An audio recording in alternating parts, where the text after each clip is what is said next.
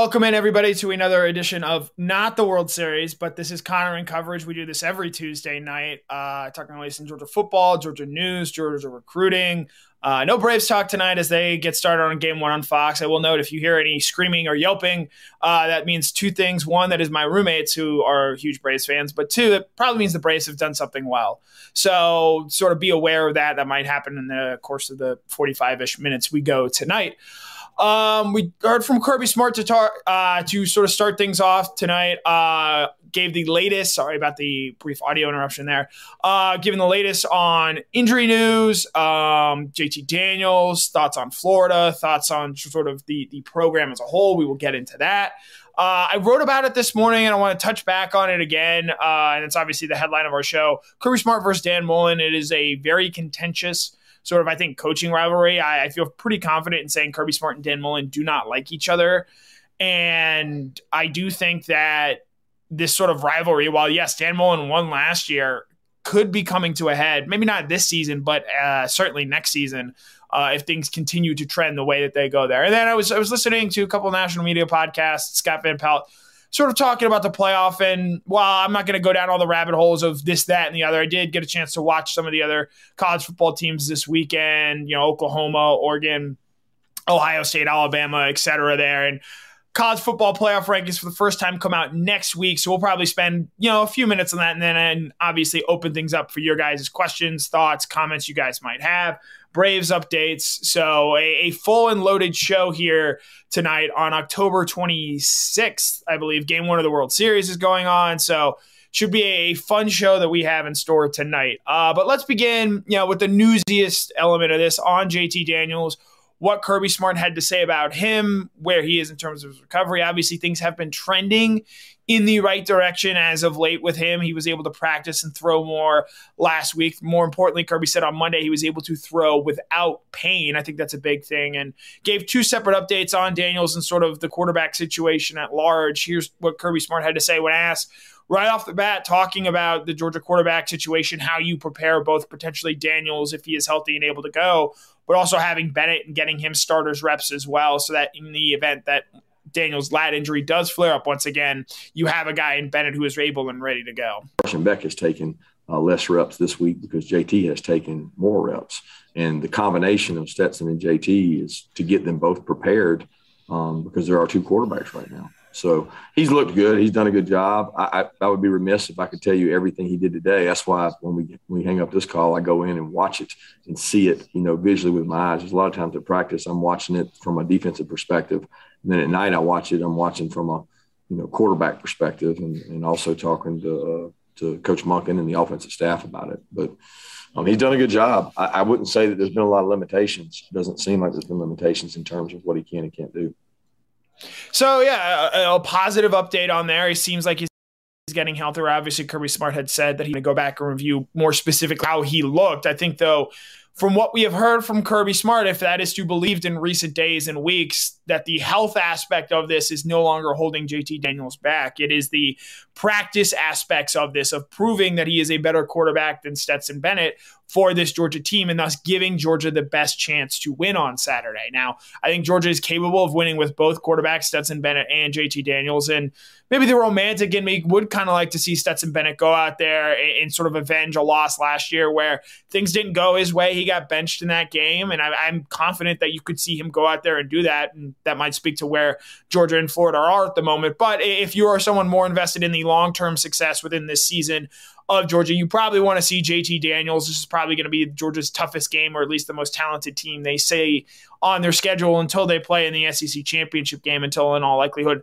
they play Alabama. So I think Kirby Smart rightfully has to sort of hedge, might not be the fair word here, but balance between the two of Stetson and JT. But I think there's obviously a growing concern. Concern might not be the perfect word there, but a lot of people want to see how JT Daniels looks and performs, and if he's able to play well over these final 5 games of the regular season for Georgia, you'd probably feel a lot more confident and comfortable going into that Alabama game. So obviously Kirby Smart just touched on a little bit there, the sort of health aspect of JT. As far as getting back up to game speed, getting into the flow of the offense, he did also have an update on that. Mike Griffith asked this question, and here's what Kirby Smart had to say as far as JT and getting up to the speed of the game. I thought watching Monday's practice, I thought he handled that well. Today's, I want to reserve judgment until I see it from the actual tape, but there's nothing there that I noticed as a problem for him. He moved around in the pocket, made some throws. I didn't see all the periods because I'm not in both locations. So I get ready to watch that now and see how he does tomorrow too. Thank you, Coach Smart. Thanks, everyone. And so you have Kirby Smart sort of talking there, saying he still wants to sort of see how JT progresses, but in the sort of reading of the green here, and obviously, again, this can change. The lat injury can flare up once again. JT Daniels has missed the last 3 starts for Georgia, has not played since September 25th against Vanderbilt. Knowing what we know about lat injuries, and specifically Dak Prescott's lat injury that was referenced by Kirby Smart at sort of the beginning of all of this, Dak Prescott roughly missed a month. And it's been about a month. It'll have been about a month for JT Daniels come Saturday. And so with the way things are trending there, I do tend to believe that we're going to see JT on Saturday. And at this point, the reason we wouldn't see that isn't because of his lat injury, but it's just because Kirby Smart believes Stetson Bennett gives Georgia a better chance to win on Saturday. And I think that stems from practice. You heard a lot on Monday, sort of Kirby Smart talking about the importance of practice and how that is going to shape how Georgia rolls at quarterback. But at this point in time on Tuesday night, having talked to Kirby twice in the last 2 days, I do think that it is going to be JT on Saturday against Florida. Could we see Stetson Bennett? I think there's a good chance that we do on Saturday. I could see maybe a rotation similar to what we saw in the game against South Carolina. I could even see Stetson potentially starting if JT doesn't practice as well as Kirby Smart wants him to practice. But that's sort of our update there on the quarterback situation. I do think Kirby Smart also, and this is a little ad-libbed here, talked some interesting things about the wide receiver position and where they are in terms of health. I will note right now he was not asked specifically about George Pickens. I don't think we're seeing George Pickens this weekend. I don't think we're seeing Dominic Blaylock this weekend either. And obviously, I'm sure people will ask about Arik Gilbert. Nothing new there with him. He is still not around the team. But he was sort of asked, media got to see practice on Monday, and it looked like a couple of guys were moving a little bit better. And so, for a unit that has been incredibly banged up all season, is there a little bit more confidence that we could potentially see some of these guys out of the field? And I thought Kirby gave an interesting answer. Listen closely here. He does seem to indicate that another wide receiver has picked up an injury, but it sounds like Georgia is set to get some good news as far as a few of those injured wide receivers and what they might bring to the team on Saturday against Florida. Yeah, we're hoping to get Arian back. He's been closer each week.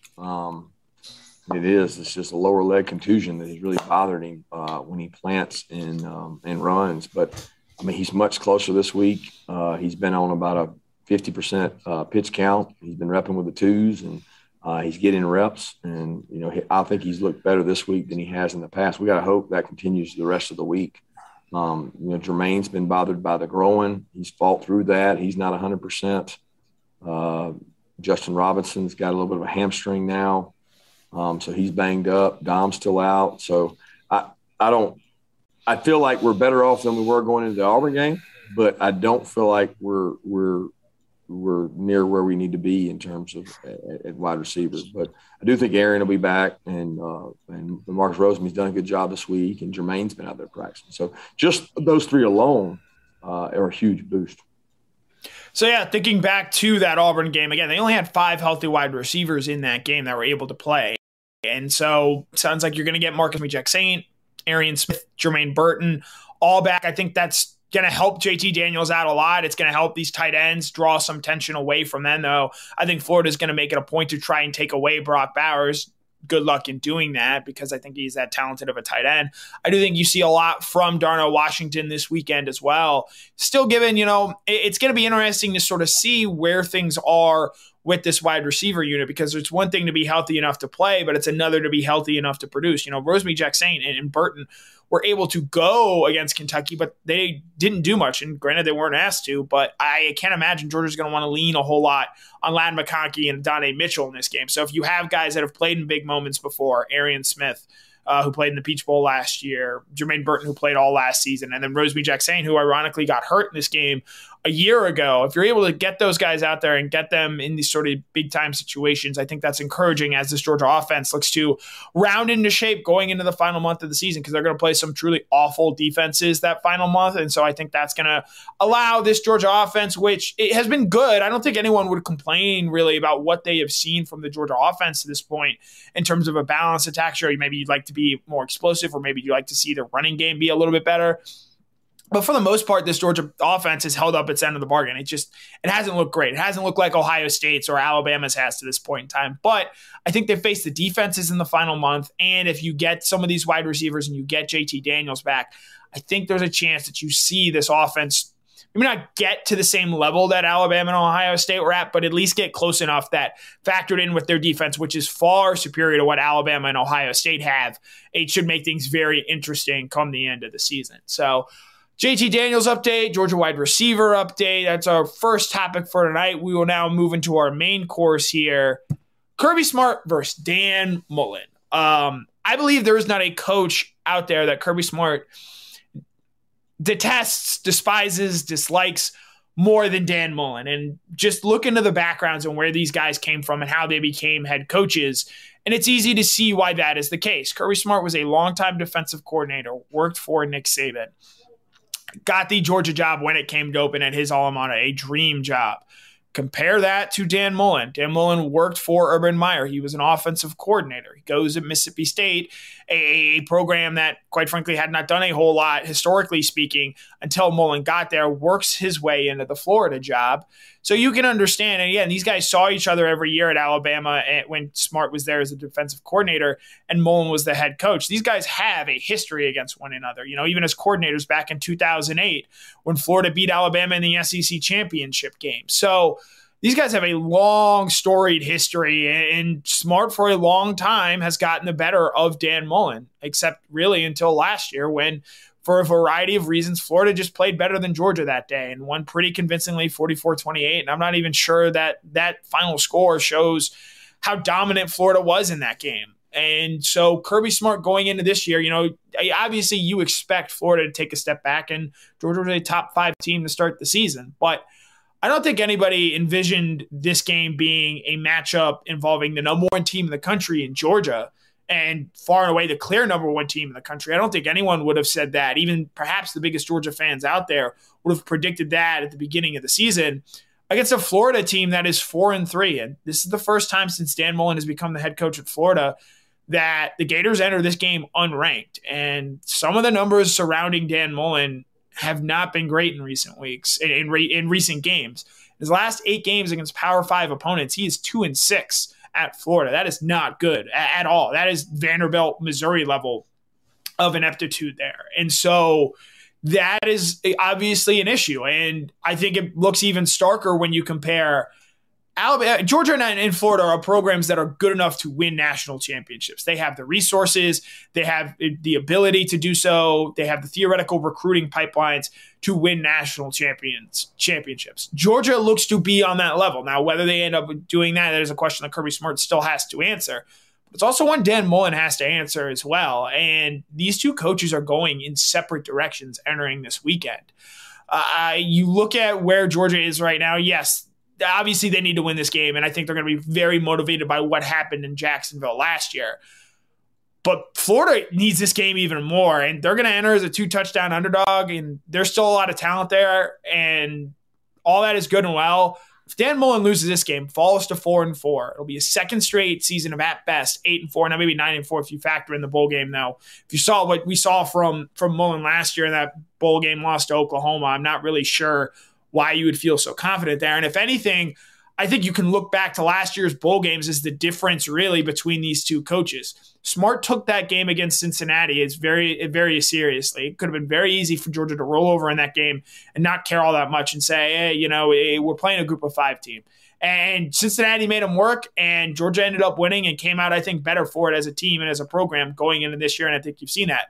Conversely, that Florida team laid down and didn't bother to show up in the Cotton Bowl against Oklahoma. And I think some of the symptoms that you saw from that game have leaked into this season. And I'd add as well, Georgia hasn't played a ton of close games this year. The only one decided by single digits was the win over Clemson. But a lot of guys that played against Cincinnati last year played in a close game and have that experience.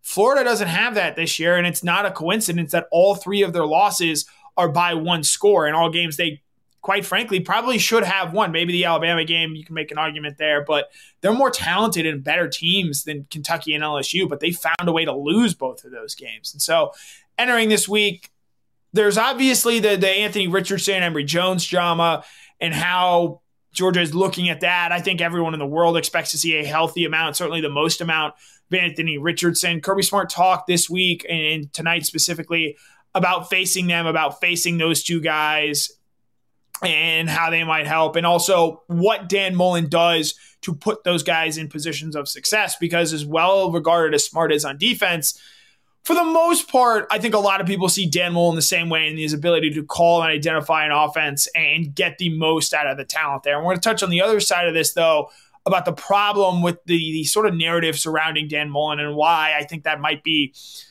contributing a little bit to his downfall in the way people view him. So here's Kirby Smart talking about Dan Mullen and what Mullen does well. The thing about Dan Mullen is he has packages of plays to accentuate his playmakers. So whether it was Kyle Pitts, Kadarius Toney, whoever it might be, he's always had the ability at Mississippi State, where he may not have had as many playmakers as he's had at Florida. He knows how to get them the ball. He does it in ways that he creates confusion. He moves people around. I think he's gotten better from, there was times in Mississippi State where I thought he had done the same thing for a long time. Now he's got more presentation to what he does and did a good job of that last year. And I mean, we all learn from other people. So it's like, there's a copycat element to what we all do defensively and offensively, but he's taken what other NFL teams and other college teams do well and added it to his offense to get his players the ball. So, yeah, you hear Kirby Smart praise the job that Dan Mullen does in getting his most talented players the ball. But part issue that becomes harder and harder to ignore, especially as Florida struggles more, is that talent issue there in Gainesville. Florida has shown before Mullen got there that you can still, even without putting out a great year-in-year product, recruit at a really high level. Will Muschamp did that. Mullen hasn't really showed that. The highest class he has had finished is ranked 9th. And you look at this current class, last week they lose Shamar James, their top-ranked commitment in this class.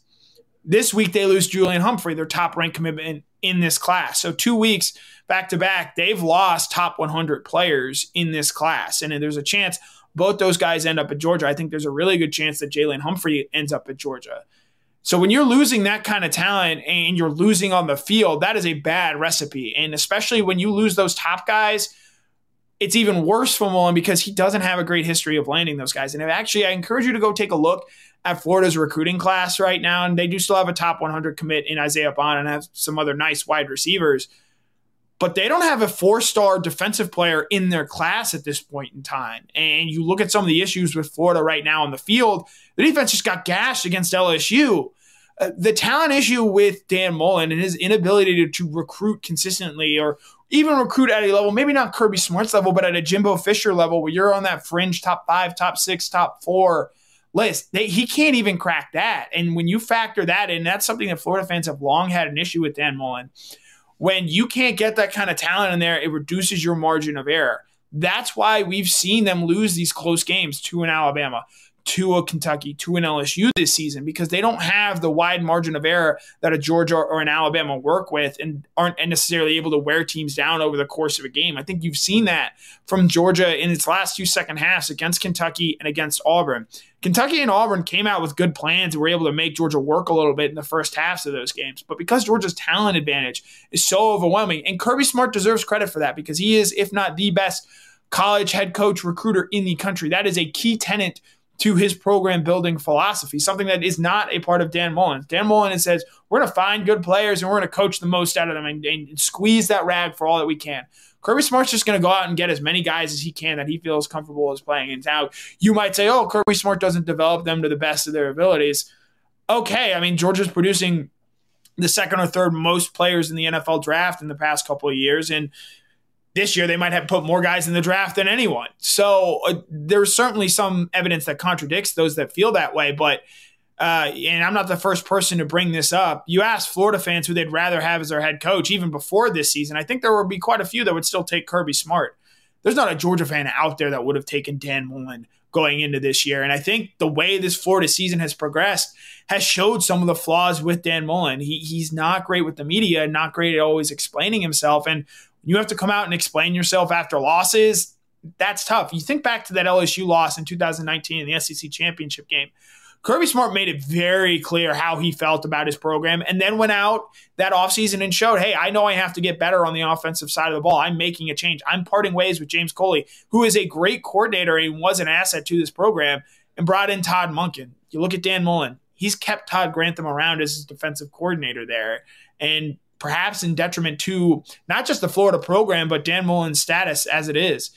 Dan Mullen is going to be head coach again. He's probably going to get fired at Florida, but I think he's a good enough program builder. Someone, even in the SEC, might take a look at him or at an ACC job, and he'll build a good program.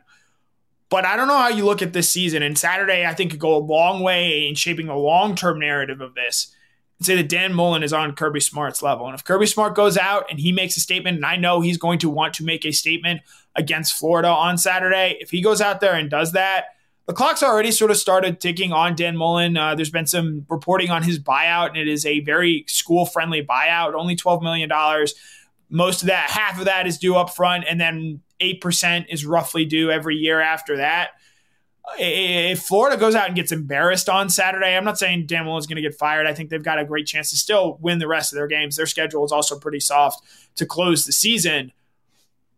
But the clock really starts to tick if Kirby Smart shows, hey, this is how wide the gap is between what I have as a program right now and what Dan Mullen has built in Florida. Because Dan Mullen doesn't have the excuse of being a new coach there. It's year 4 for him. These are all pretty much his players and the program that he has built up there. So I think the Dan Mullen, Kirby Smart narrative this weekend, if it gets ugly and Dan Mullen's not able to keep this a close game, I think it could really be the beginning of the end there for the Dan Mullen era in Gainesville. So that's our second topic here for tonight, talking Kirby Smart, Dan Mullen, where those two programs are headed. Obviously, big game this weekend, 3:30 CBS. Number 1, Georgia back in action after an off week. Florida as well was off last week as well. Should be very interesting and entertaining to watch. One last thing before I open it up to the questions, comments you guys might have. Let's talk a little early college football thoughts. I'm not getting into the hypotheticals because I hate that more than anything, and I'll even admit this is too early to get into it, really. But I got a chance to watch a lot of teams this weekend, and obviously you don't want to take away too much from a one-game sample, but sort of thought forming on what we might see from them. And I'll start. My buddy Alex, we were in Nashville watching the Oklahoma-Kansas game, and I have to agree with him. If you're a Georgia fan, put Oklahoma in the playoff.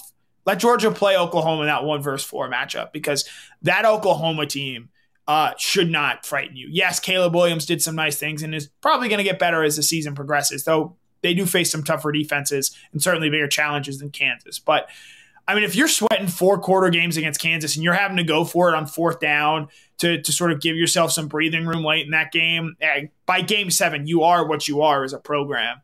And so if you're a Georgia fan worried about Oklahoma, they could get in because the Big 12 is a little bit down this year. I don't think there's a clear second challenger to Oklahoma, but that team shouldn't scare you come the playoff. As far as the Big 10 East, we're going to see it play out on the field because Michigan State, and Ohio State all play each other. But I think Ohio State is a pretty clear best team in the Big 10. But let me paint you a scenario. Let's say Oklahoma wins out. Let's say Georgia wins out, because I don't want to even deal with the Alabama-ness of this all. Let's say Cincinnati wins out, and the committee decides to reward Cincinnati for beating Indiana, for beating Notre Dame.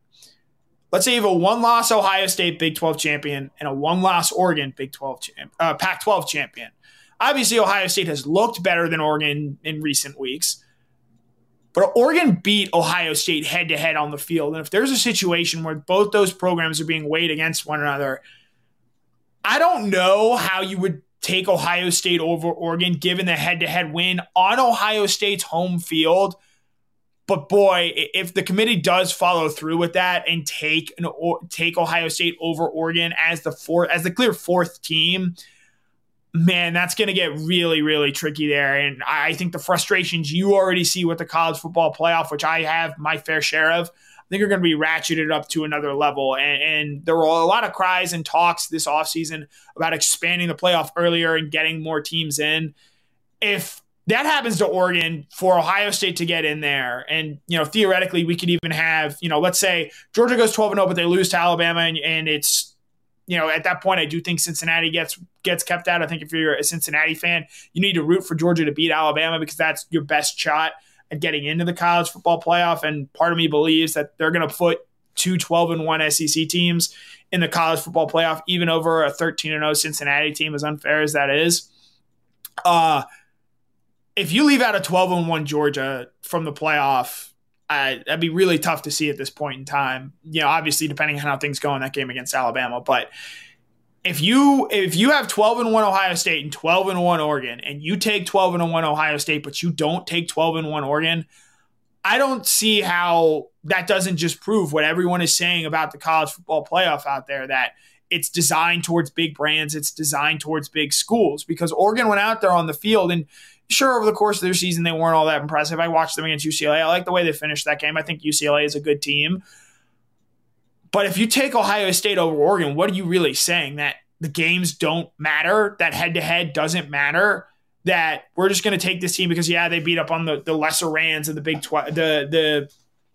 Ten, and then got a chance to play some ranked teams in their own conference and took advantage of that. And for the record, I'm not sure how good Michigan State or Michigan really are to this point, and we'll find out over these coming weeks. Michigan and Michigan State actually play each other this weekend, so it'll be sort of interesting to watch and follow all of that. But the way it looked, Alabama looked really good. I know Tennessee moved the ball on them, and I think when Georgia plays Tennessee, you're going to probably see a similar game played out, because that's the way it has played out when they've played bigger teams, Florida, for example. And even you look at some of the wins, Missouri, South Carolina, they jump out to really quick starts. But over the course of the game, they have a hard time sustaining that. I think that's really because of the depth issues that they have there with all the players they had enter the transfer portal. But Josh Heupel has, I think, really impressed in year one there. But Alabama still looks like a very real threat. Ohio State looks like a national title contender. Georgia obviously does, and we'll get to see them back in action on Saturday. Oklahoma doesn't scare me. Cincinnati could be interesting. I could see them winning one game, especially off what we saw last year. But winning two, I think, would be a real stretch for this team. Oregon, probably closer to Oklahoma than Ohio State in terms of where they are in the scale. But if they win their conference and go 11 and go 12-1 and have that win over Ohio State, I think it's going to be hard to keep Oregon out of the playoff at the expense of Ohio State in particular there. So little playoff talk. The first rankings come out next Tuesday. We'll be talking about that, reacting to it live as it happens. So plenty of news and notes to follow there. We do this now. We turn it over to you guys. Questions, comments, thoughts. We touched on JT Daniels at the beginning of the night. We touched on Kirby Smart versus Dan Mullen and where they're going. So we will sort of see where you guys decide to take these questions and comments. Jay Shipes, I actually disagree with you here. I think Cincinnati's a better team this year than they were a season ago. And Marcus Freeman has not done great things with that Notre Dame defense there on the season as a whole. So I would disagree with you there. Look, people question Cincinnati. They've, again, sure, they played a one-score game against Navy this week, a triple option team. They beat Notre Dame, and sure, you people hate Notre Dame, and they beat Indiana by double digits, and they're going to beat, I think, a ranked SMU team as well that is unbeaten at this point in the year. They've gone out and showed. They scheduled big boys. They go out and played well. They went out and went toe-to-toe against Georgia last year and were a 53-yard field goal away from beating the Bulldogs. So I do take Cincinnati as a real team. I also see there's a very real world where they get, and I use this word intentionally, screwed out of the playoff because of their conference affiliation. So, right now, if they're playing on a neutral field, I'll take Cincinnati over Oklahoma. I feel like Cincinnati is pretty clearly, in my opinion, a better team than what we have seen from Oklahoma in the first 7 weeks of the season. Let's see. So Rick Martin, this is certainly something to watch. The potential of a 12-1 non-conference champion Georgia being left out, whereas a 12-1 Alabama were not. Now, a 12-1 Alabama means they've won the SEC, and I think a lot of people believe that 12-1 SEC champion should always get in. But I think you're talking in the larger sense of if you flipped it and let's say Georgia gets to the SEC title game 11-1 and Alabama was undefeated. If Alabama were to lose that game, Alabama still gets in and they get the benefit of the doubt. Whereas Georgia, it's still unknown if they're going to get that benefit of the doubt. And we'll see next week with the College Football Playoff Committee how this all sort of shakes out. 20th and 21st movies. Right now, these two teams are pretty even. I like the skill talent a little bit more on Ohio State's side.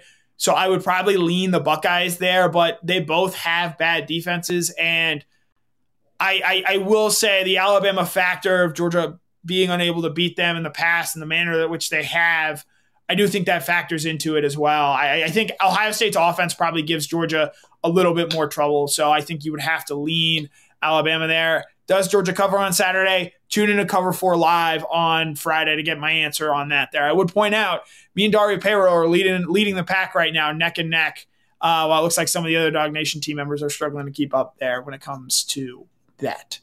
Comments and questions. Rodney Baxter, who would I start at quarterback this week? I would start JT Daniels. I feel like we have to see him progress and make those next steps. He looked good against South Carolina. He looked good against Vanderbilt. I want to see him healthy, and obviously that's the most important thing. But I still sort of believe in my heart of hearts, if this team is going to win a national championship and beat an Ohio State, beat an Alabama, beat those high-powered offenses, I think JT is going to have to be the guy that has to do it. So I see people are talking masks. I don't really know why. Let's see. Questions. Keith, I love you. Wake Forest isn't getting in. And I love it. Don't get me wrong. I think Wake Forest in a playoff would be cool. I think that's part of the reason we need a 12-team playoff because I think Wake and Pitt are two very interesting and fun teams to watch. Could they beat Georgia or Alabama? I don't think so. But Pitt took it to Clemson on Saturday. And Kenny Pickett could very well end up winning the Heisman Trophy if Pitt wins the ACC this year and he continues to play really well. But at the same point in time, Pitt lost to Western Michigan earlier this year. Because the ACC is so clearly down, I think back to that first week of the season, Clemson loses to Georgia. Miami gets blown out by Alabama. Louisville gets housed by Ole Miss. The way that the ACC struggled there week one, I think it's going to make it very, very interesting. Let's see. Thoughts, comments, questions, ask away.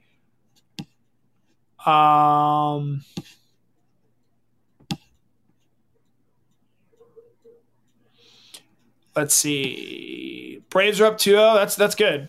So good to hear that. So yeah, Willie Gray, this is going to be interesting, and maybe we see it against Florida, maybe we don't.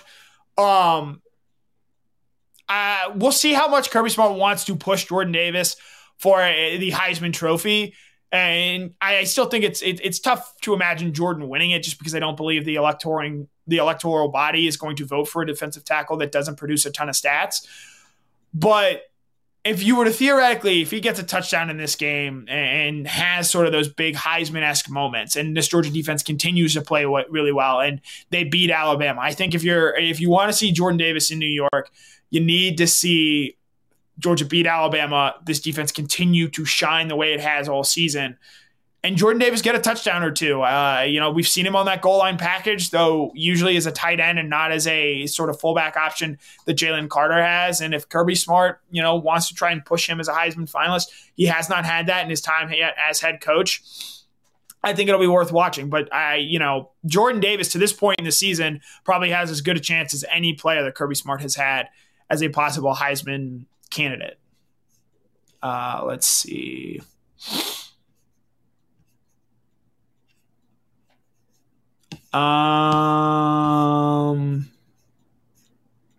Let's see. Comments. Yeah, JD2NYC. Jermaine King, no, I would not have believed that Pitt or Wake Forest were capable of winning the ACC. And I touched a little bit on this in my winners and losers column on Monday. Clemson, like Dabo Swinney has to change significantly because the way this Clemson program has faltered. DJ Uiagalelei struggled. He got benched on Saturday. Haven't been able to run the ball. And some of the cracks were starting to show last year. But you look at the way they recruit, and their defense is still exceptional. One of those touchdowns in that game came off an Uiagalelei pick six. Defensively, there isn't a problem. Offensively, they have to fundamentally go back to the drawing board and look at the way they go after offensive players. This offensive line hasn't really measured up, and they don't recruit at the same levels that, say, an Alabama or a Georgia do along the trenches. And I think you can point to that as well with LSU and some of the issues that they've had. Look at the wide receiver position as well there. Let me take a quick sip of water. You look back, look at the wide receivers they have. They're all the sort of same similar body type, 6'2", 6'3", physical guys on the outside. But this team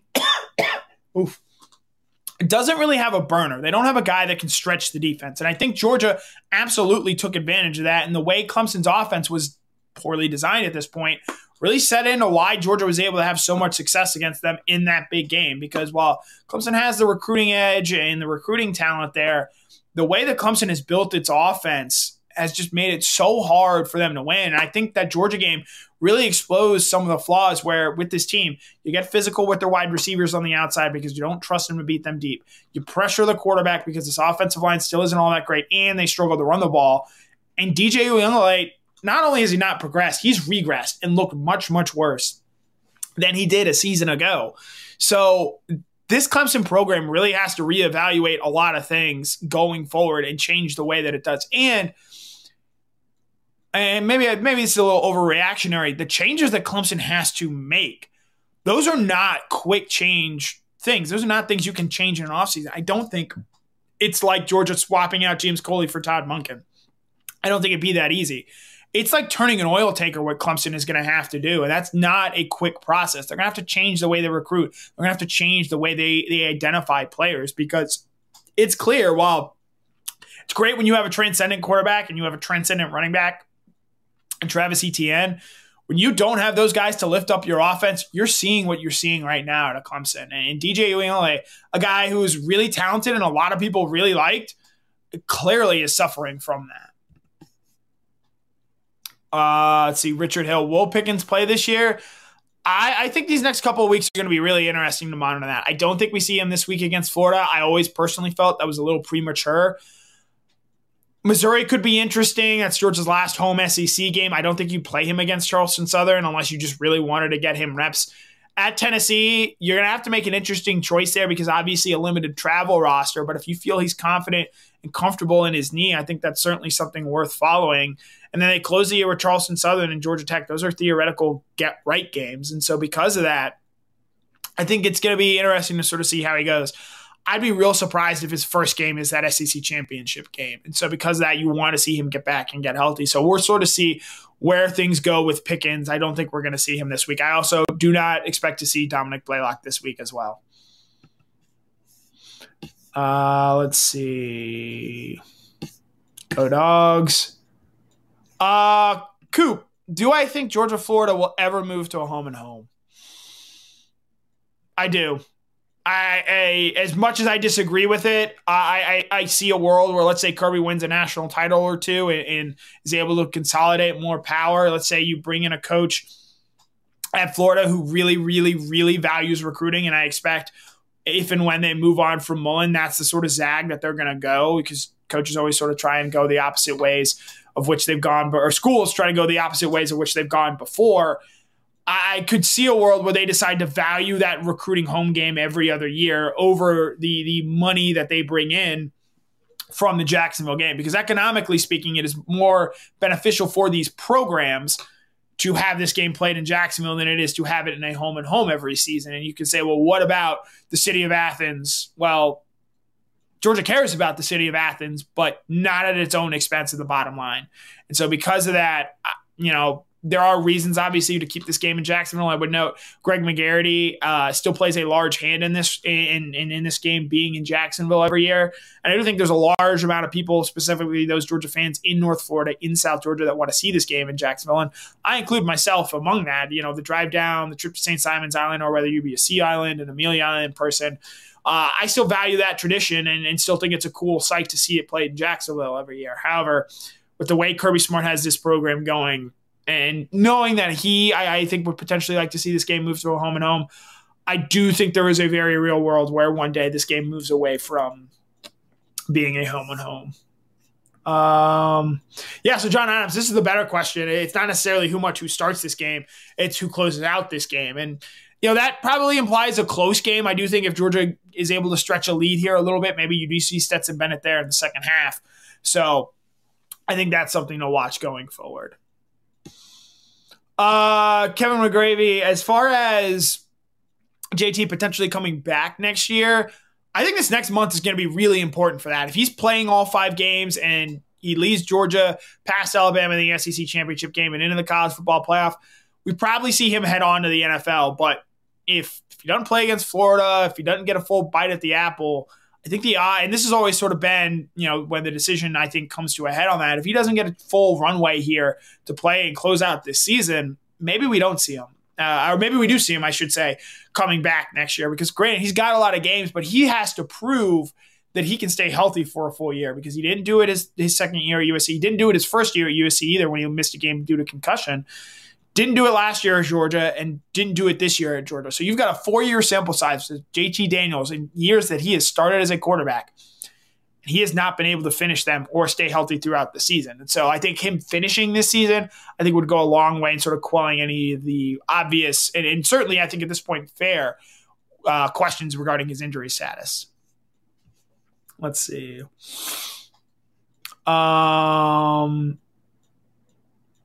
So at this point, I do think we probably see JT close out the game. Though, with the way that Stetson Bennett is able to run the ball, and I've got something coming up on this on Thursday, you wonder if that could be an asset in a really close game. Let's see. So, resident dog fishing fan, I believe the contract runs through 2023 at least, and then there's an opt-out, but there is also the potentially to continue the current contract for another 2 years, and then from there, obviously, they can renegotiate and extend it. Let's see. Coleman Wallace, player of the game on Saturday. I will go with Adam Anderson. I think he has a big game. I think you see him fly off the edge there. Kirby Smart was asked, with Florida being a better running team, do you potentially spy Anthony Richardson or Emory Jones back there? And Kirby Smart sort of pushed back on that and said, Adam is at his best, and I agree with him. Adam is at his best when he's just rushing off the edge. And sure, you worry a little bit about contain, but Adam Anderson is a good enough athlete, I think, to track those guys down and make life difficult. So I look for Adam Anderson to have a big game. I'd throw out Trayvon Walker there as well. He's really started to come on in the month of October, and I could see him having a big game on Saturday. Let's see. Robbie McCullough, do we finally have a running back go over 100 yards on the ground this weekend? That's, I think, a really good question there, and it's certainly something to watch because you're not going to have Kendall Milton this weekend. Kenny McIntosh's status is iffy, and so we're not really sure where things are going to go with him at this point in time. And yes, you obviously want to have depth there. I don't know if that's a bad thing because it means you're allowing guys like Zamir White and James Cook to get into more of a rhythm. And so because of that, I think you have a better chance of seeing them, like you saw Zamir at the end of the Clemson game, rip off consecutive runs of 7, 8, 9 yards. And that's how you really get up to 100 yards. And so I think to this point in the season, this game maybe represents the best chance. And this Florida defense just got gashed 2 weeks ago against an LSU team that had not run the ball at all. So I think there's a good chance we see that with Zamir White this weekend. And I expect James Cook to have a big game there as well, though obviously not getting these sort of carry limits there. So, yeah, sounds like the Braves are continuing to do well. I see a couple of Nakobe Dean, Jordan Davis, Jermaine Dumar, what's that?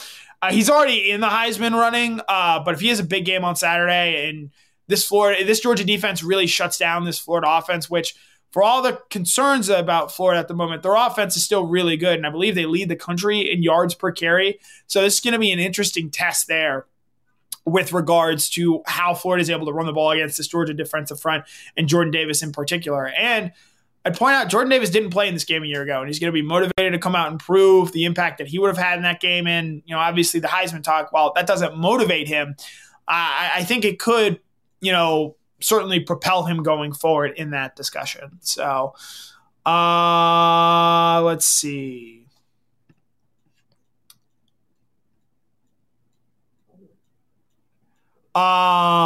Yeah, I will say, and I'm sorry if I mispronounced your name, Capaga. Trayvon Walker's not going to be on the defensive line next year. He's going to be playing in the NFL. I think potentially even as a first-round draft pick. But Jalen Carter coming back next year, that defensive line is still going to cause plenty of problems. So we'll probably leave it at there for tonight. That is Connor in Coverage. We do this every Tuesday. We'll be back next Tuesday, recapping Florida, discussing the first college football playoff rankings. They come out. We are winding down the season. Georgia plays Missouri next week, so that'll be worth watching as well. You have Jeff Sentell on Before the Hedges tomorrow night.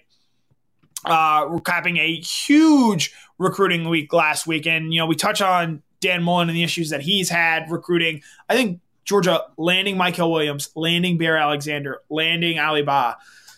Man, that thing makes things look even tougher. Georgia has the number one recruiting class in the country right now, so that's worth following there as well. Cover 4 is going to be back on Thursday. We were off this last week.